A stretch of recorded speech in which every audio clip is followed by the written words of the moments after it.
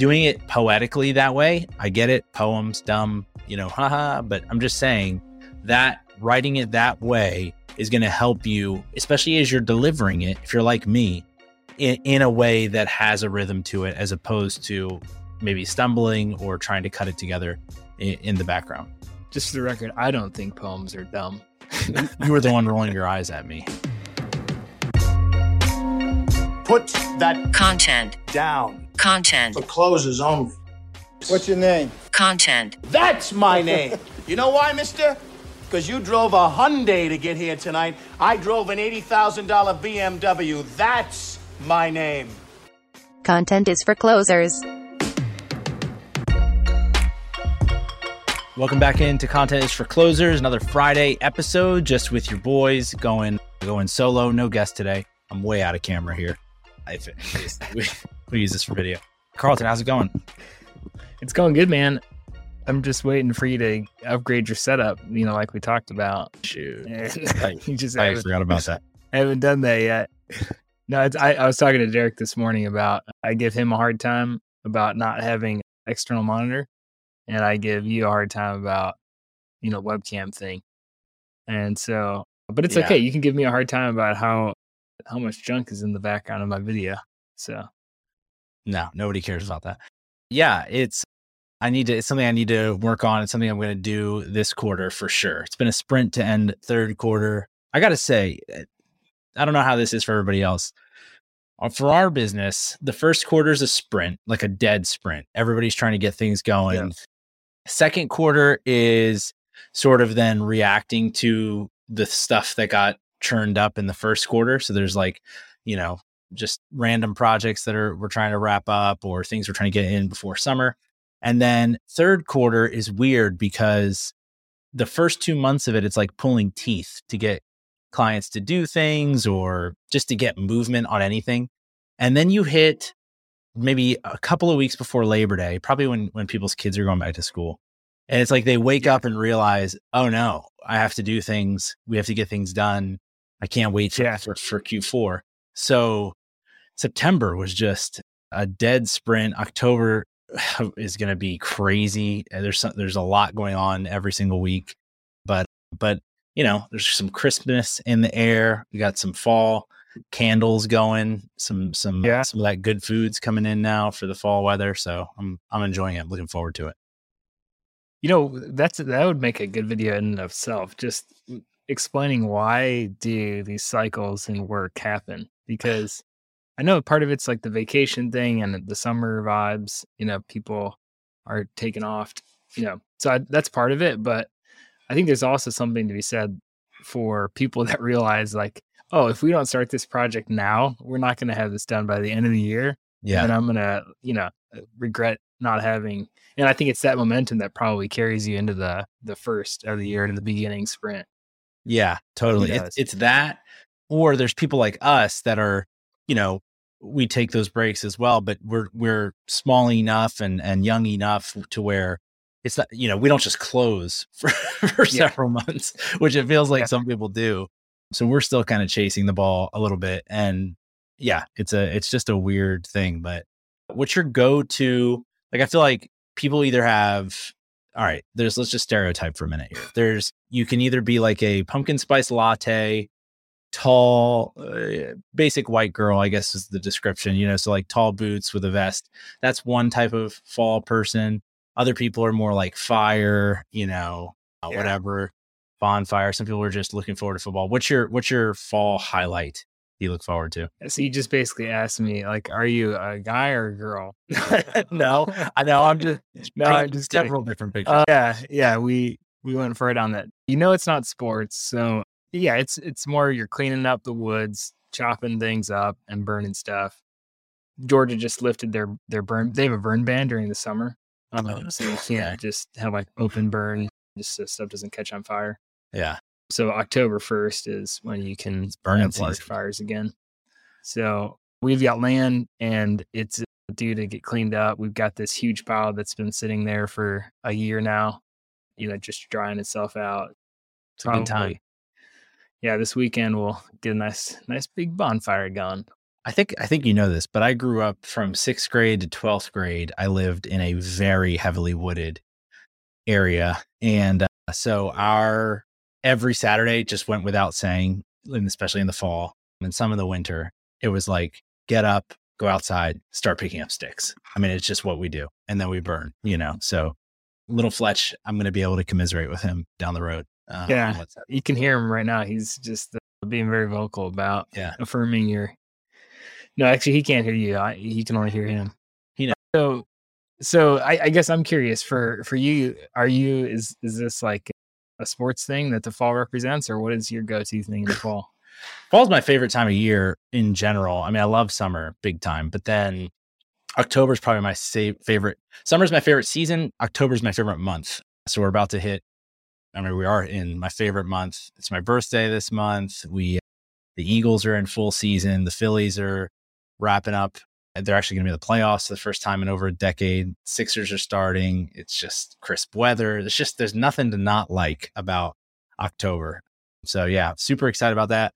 And super excited about something we've sort of happened on within our business. We're talking a little bit about our business, and that is this viral recipe. So if you've been following the show for a little bit, we've been talking a lot on these Friday episodes, kind of about our own growth, our own process, the things that we're working on within our business and within our show. And one of them that we've identified over the past couple of weeks has been the need for better self-promotion. Most of what we've done is for other people, which is obviously great. That's our business. That's what pays the bills. But for future growth, we both need to promote ourselves, our business, and our show. And so we've been testing all kinds of different things. We are continuing to run those tests and experiments. And one of them that I wanted to dig into a little bit is this viral recipe that you put together that I'm really excited about. If you go to our YouTube page right now, our first intentional asset following the recipe is on there right now. It's a short. It's about Steve Jobs. But yeah, I thought we could talk a little bit about both what the recipe, is intended to do, and then how you execute the recipe. But maybe if you could give some context, Carlton, as to how you came up with this. Well, so let's like step way back. If you go to kind of the initial starting point for social media and for content, a lot of people, we could go really far back with content. We'll just go back to the social media era when a lot of businesses started realizing the value of like publishing content and showing that they had a heartbeat. There was this like relational aspect to it where it was like, you follow me and what I'm doing, and you kind of get to know, what we're all about. And, so we're showing you some of the behind the scenes stuff. We're showing you some of the, the everyday things. And that was good, but it was more like, oh, I'm getting this idea because I chose to follow you and I'm seeing you in my feed, that I know that you're alive and that you're real business. Right. And then I think it got to the point where there was enough people doing that. There was just so much noise that it was like, you've got to now bring some good content or some good information. And so more people started having, podcast interviews or different things that you repurposed. And it was like, oh, that's interesting. Like that's helpful. So a quote card was sufficient, like somebody would read it, they'd see that interesting quote. And it was good because there wasn't a ton of that online. So you could share it and you could kind of, there was a social value to it. Right. And then I think there's so much of that now that there's another level of now you have to not only be informational, you have to also entertain. Like there has to be this aspect of like, bringing a little bit more to the table because you have audio, you have video, you have things that are filling your entire screen at one time. So like, some of these social platforms have really chose to push, vertical video. We've said it a bunch of times algorithmically. And so now we're kind of asking ourselves, well, how do you play into that algorithm? And really, there's several indicators that each platform is going to look at. But the reason that they've gone to social video is because it fills up your entire screen, and you have to make a decision on that current video. So it gives them a lot of data on, what's happening. So we've said this with TikTok before. You don't even have to like subscribe to any channels. They're just going to show you a video. And so same thing with Reels and the Explore thing. When you click that, they're just going to show you a video. And so they're going to kind of base that off of who you follow or different things that you looked at before. But once you do that, what you tell them kind of starts to curate your feed. So if you swipe away, you're telling them, hey, I don't want to see that video. And the faster you do that, the stronger an indicator it is. So yeah, we've gotten to the point now where you don't have to take manual steps, which is actually great for user experience to say, I want to follow this, or you can, but to your point, the platforms themselves are smart enough to just recognize what you're doing and then feed you more of that. Yeah, for better or worse. Yeah. So, we've talked a little bit about it before, but the idea is we've kind of reverse engineered it and said, if we are going to try to, get some views algorithmically, then what does that look like? So we kind of identified different pieces of it. So really the biggest thing is what's going to hook their attention right away? What's the thing that's really going to capture someone that just happens to see your video? So before, kind of the context was like, you've got your customer, you have them in mind, and you have to think about like how can you solve their problem? And it's a little bit more of a long form play. We're kind of acknowledging that this is going to be really fast and short form. That's kind of the first aspect of it. Yeah. And I think that the last thing I would just say in terms of framing this is it just signifies the absolute nail in the coffin change of what social media once was, which you mentioned, which was, I know you and we're now connecting as we would in person, but online, to now a wholesale replacement for traditional media. And I just think that's an important note for someone who's listening, because so many businesses, and a lot of the ones that we work with when we first get started, are still thinking of it as model one. We have fans, we have these people who know us offline or whatever, and now we're going to invite them to like us and engage with us online. That's a very small part of it that still exists. But even if they like your thing, they may not see your thing if you're not following some of these rules that the algorithms dictate.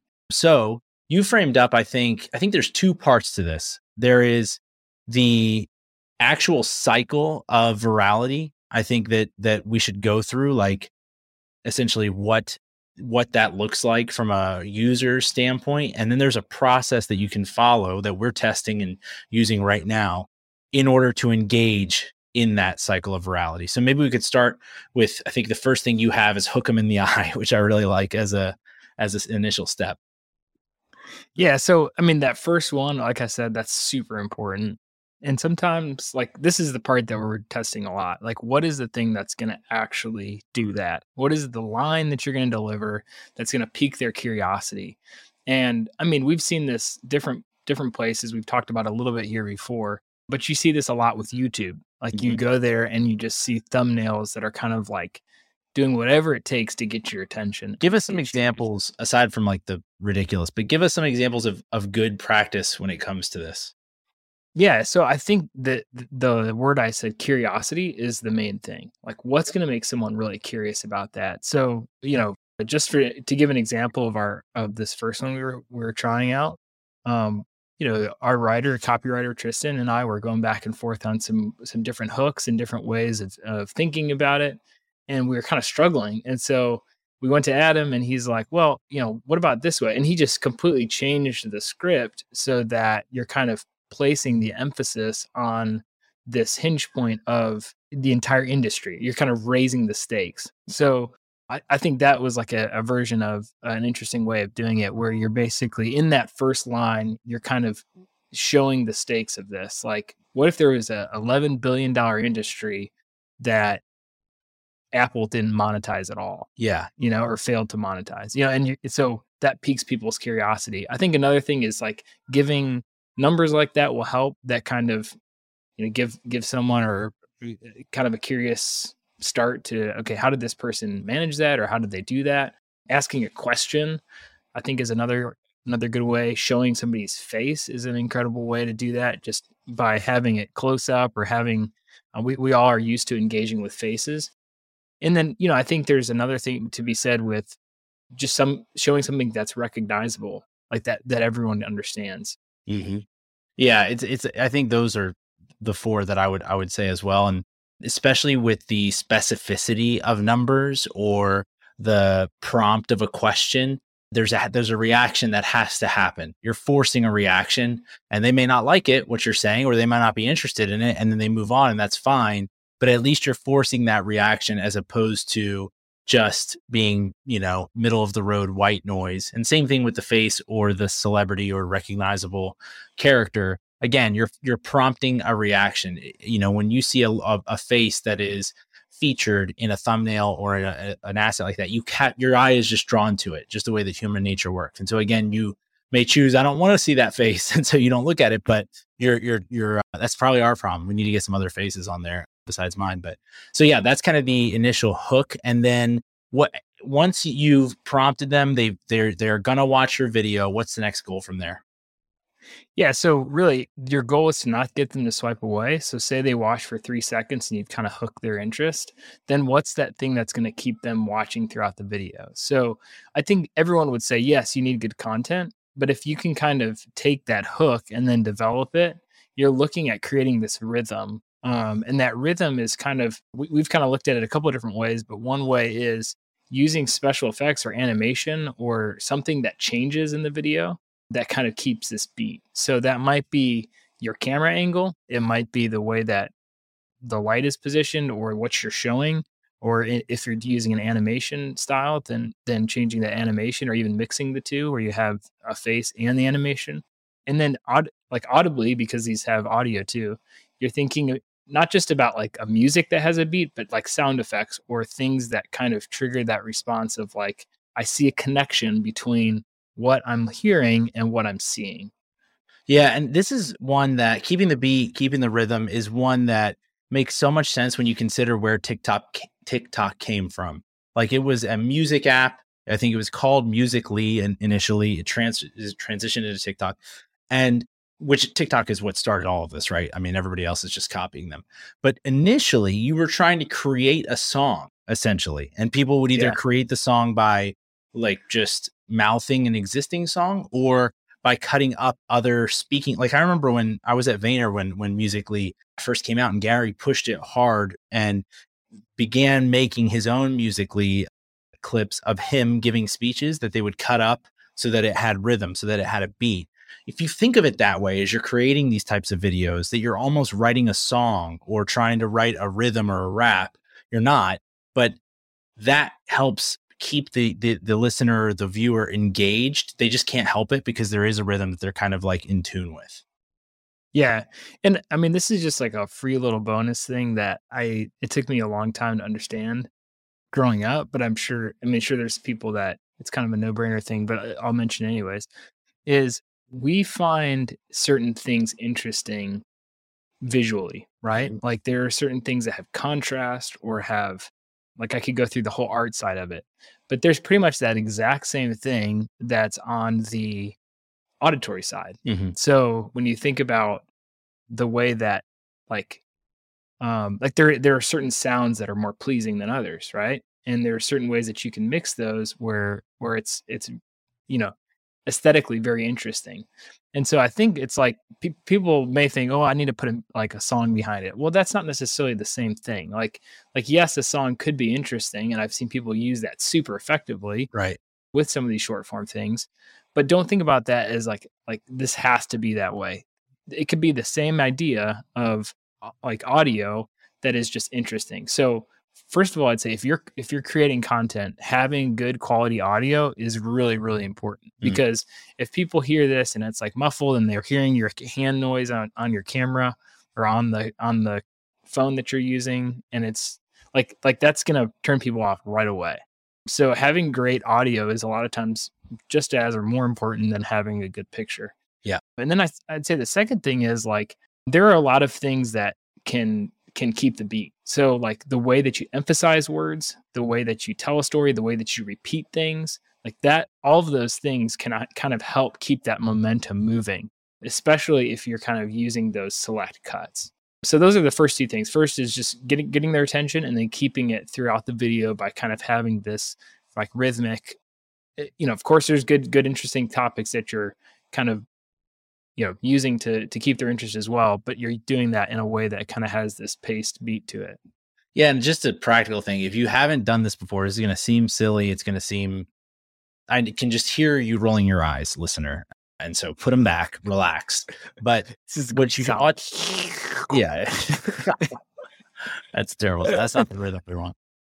what I would do and what I've done is write out the script of the video in these rhythmic beats. And so your script might only be, 5 words long, and then you write some, then you include some spaces, and then you do 7 words, and then you come back to 5 words, and like doing it poetically that way. I get it. Poems, dumb, haha. But I'm just saying that writing it that way is going to help you, especially as you're delivering it. If you're like me, in a way that has a rhythm to it, as opposed to maybe stumbling or trying to cut it together in the background. Just for the record, I don't think poems are dumb. You were the one rolling your eyes at me. No, it's funny because I think as a kid, like I didn't understand poetry. I thought like this doesn't make sense as a, like why are we making things rhyme? Like this just has no reason to it. Yeah. And then I understood it later as like this is actually like the words are somewhat meaningless. This is all about the rhythm and the sound of the language. Yeah. And then, kind of after that, the meaning. You're telling me you're trying to tell me on this podcast that the kid who made his classmates' pimples kiss or something like this, that guy didn't appreciate poetry? Yeah, imagine that. That's shocker to me. Okay, so we get them on the beat, and then the next thing is that you need to get them to potentially watch it again, right? Or at least want to listen to it again. So the next indicator, because we're thinking about reverse engineering this, right? So if I've got them to watch to the end, what's the next best thing? The next best thing is if I can get them to watch it again, that would be amazing. So I think this is where you can do some interesting things. Like this is like right on that line of sketchy, like a little bit sketchy. I've seen some recently where it just has text. It's like, did you see that? Or this took me 4 times to see this. And there really is nothing there. And it's just, they basically did that so I'm like, well, I've got to find that thing. Like, what is that? Another example of this is, I guess on Twitter, I've noticed this. I didn't know this was a thing, but people will mark images as gruesome or explicit. Have you seen this? Yeah. And it's nothing at all. And then everyone in the replies is like, why is this marked this way? Whatever. It creates this instant kind of viral sensation because it doesn't compute like that. So it's that type of thing. So if you see any like images like that on a Twitter, then you know why. Yeah. I mean, I don't know. I should disclaimer. Probably most of them are explicit, but I think you just gonna get people in trouble at work. I think it's a little trick some people do. Sorry to interrupt there.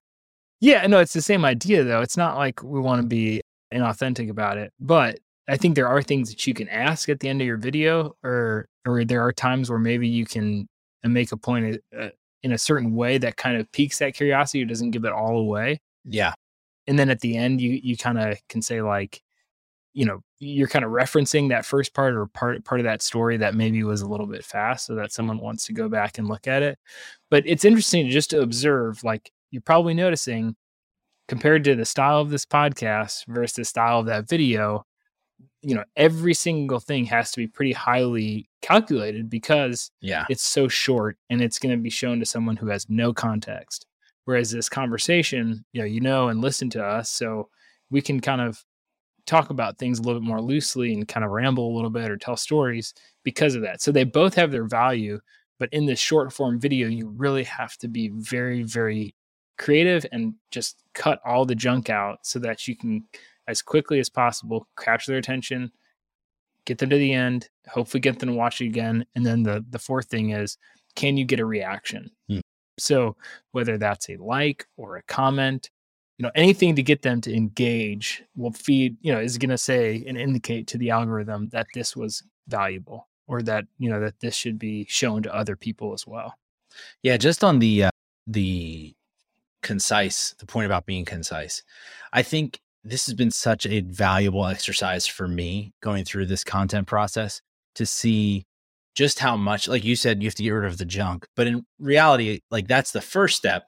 And then the second step is, what's the good meat that you think is valuable that you still have to cut out? Because it's just, it has to be so tight. And we edit for YouTube Shorts first, which has a limit of 60 seconds. And the reason we do that is because other platforms allow longer lengths. But if we can get our message conveyed in that 60 seconds for YouTube Shorts, it's going to make the other content better, even if it's on a platform that will allow a longer duration for an asset. So really getting past even thinking of just like, the normal editing of verbal clutter or mistakes or pauses, and getting to like, what are the 100 words, that you have to convey this story. And then from there, how do you get it down to 80? And then from that, and going through that exercise is really, really powerful. Yeah, we had, I think it was a minute and a half for that one that we did. And then we had to cut 30 seconds of it. And 30 seconds is a lot of, it was just a few different things that were like, oh, I thought that this would be essential for this video, but you just have to cut it. And then I think that last thing is, how can you get a fan? So this might be more of a play that you're doing over a number of videos of providing consistent quality, entertaining, interesting videos that grab people's attention. In marketing, they say, is it 7, a minimum of like this idea of 7 touch points before someone will act on something. So it's kind of the same idea. Like in Instagram, like there's this one, I don't know if you've seen that couple that does really tight harmony on Instagram. I haven't. But it's like the songs that they rearrange they're all covers, but they just do such a good like creative job with it. But I probably saw them like 6 or 7 times, and it wasn't until this last weekend I was like, you know what, I'm gonna follow them. Mm-hmm. Like, but it was a higher bar than I thought. Like just because I expected that the algorithm would show if I like this, then if I watch it 3 times, I'm sure that they'll throw it in front of me again. So now you're kind of battling, that algorithmic problem of like people kind of just expect good videos to come up. But the ultimate goal would be if you can actually capture them as a follow. And so sometimes that's making that call to action within the video, or sometimes that's, just continually putting out quality stuff so that somebody recognized, oh, I've seen this person 5 times and every single time I've enjoyed their video. So now I'm going to follow it. And I think it's most of the time it's that second one. I mean, you can put a call to action, but so often, especially in these types of things, it takes consistency and it takes reputation, like you said, with the individual audience member. All right. So that's the loop. And just to recap it, it's get their attention, hook them in the eye, get them to the end of that video. So keep the beat, get a replay, get a reaction, and eventually get a fan. Those are kind of your 5 that you want to initiate or create within your audience. Now let's quickly. We should call this, Adam, the go getter. Go get it. Rest. Go get their attention. Go get them to end. Go get a replay. Go get a reaction. Go get a fan. Let's quickly talk about how to do this. And I don't want to belabor this too much, but can you walk us through at least initially what the 5 points to actually executing this are? Yeah, we spent a little bit less time on this, but really it was like, if we're going to kind of start this scripting process, what is that going to look like? And so it looks similar to the stuff that we've said before. You're going to identify who the customer is, who the person that is going to even care about this, and then identify why they care. Because I think that's sometimes the harder question. And then the third one is researching the most interesting things about this topic. So and this is new. Trying to find that entertaining, the facts or the facets that you could use to leverage in your story or in this, in this reel. And then I think the next thing is, let me just interject there. I think that it's research the most interesting facts, or 3A, it's begin to craft your narrative with how to use those facts. Like what you said earlier is you all wrote that initial script about the history of podcasting, and that was true, but there were some characters who were included in the story, factually, historically were included in the story, and a company, specifically Apple, that was included with the story. And so the main twist that we did when we finally, made the script that ended up getting published was, instead of just talking about the history, the historical figures, the fact that Apple was a company who was involved, we basically told the story from Steve Jobs' perspective, or someone who's looking over Steve's shoulder, to say, these are all the things he did in and around the industry. How did he miss the actual payoff of that? And that's such a tiny tweak, but we just took the facts and then figured out the way to narrate it into a story. It's a different lens. You're kind of just changing the lens, looking at it slightly different. So then the next one would be outlining the story arc. So trying to see in that narrative, is there a beginning, a middle, an end? This idea of a climax or something that would really kind of be the focal point. And then the last thing is really just brainstorming a ton of different ways to make it appealing. So especially with that hook, you've got to find that way of grabbing their attention right away, or else they're not going to see the 5th second of that video. Yeah. Yeah. So we are working through this right now for our own content. We are using it in a few of our clients' content and are seeing, I think we'll see what happens with the numbers, but in terms of just pure quality of work, there's just no question it's making the work better. It's just making the creative better because of all the reasons that we've said to this point. And so even if it doesn't go, super sensationally viral, which, it may not, I think it's helping us become more effective creators and storytellers. So I think the process will help anyone who's listening here as well. But with that, We've gone 30 minutes. Carlton, I hope you have a great weekend burning stuff in the woods. I'm going to be watching a ton of baseball and football this weekend. Whatever you're doing at home, hope you have a great weekend as well. We'll catch you next time.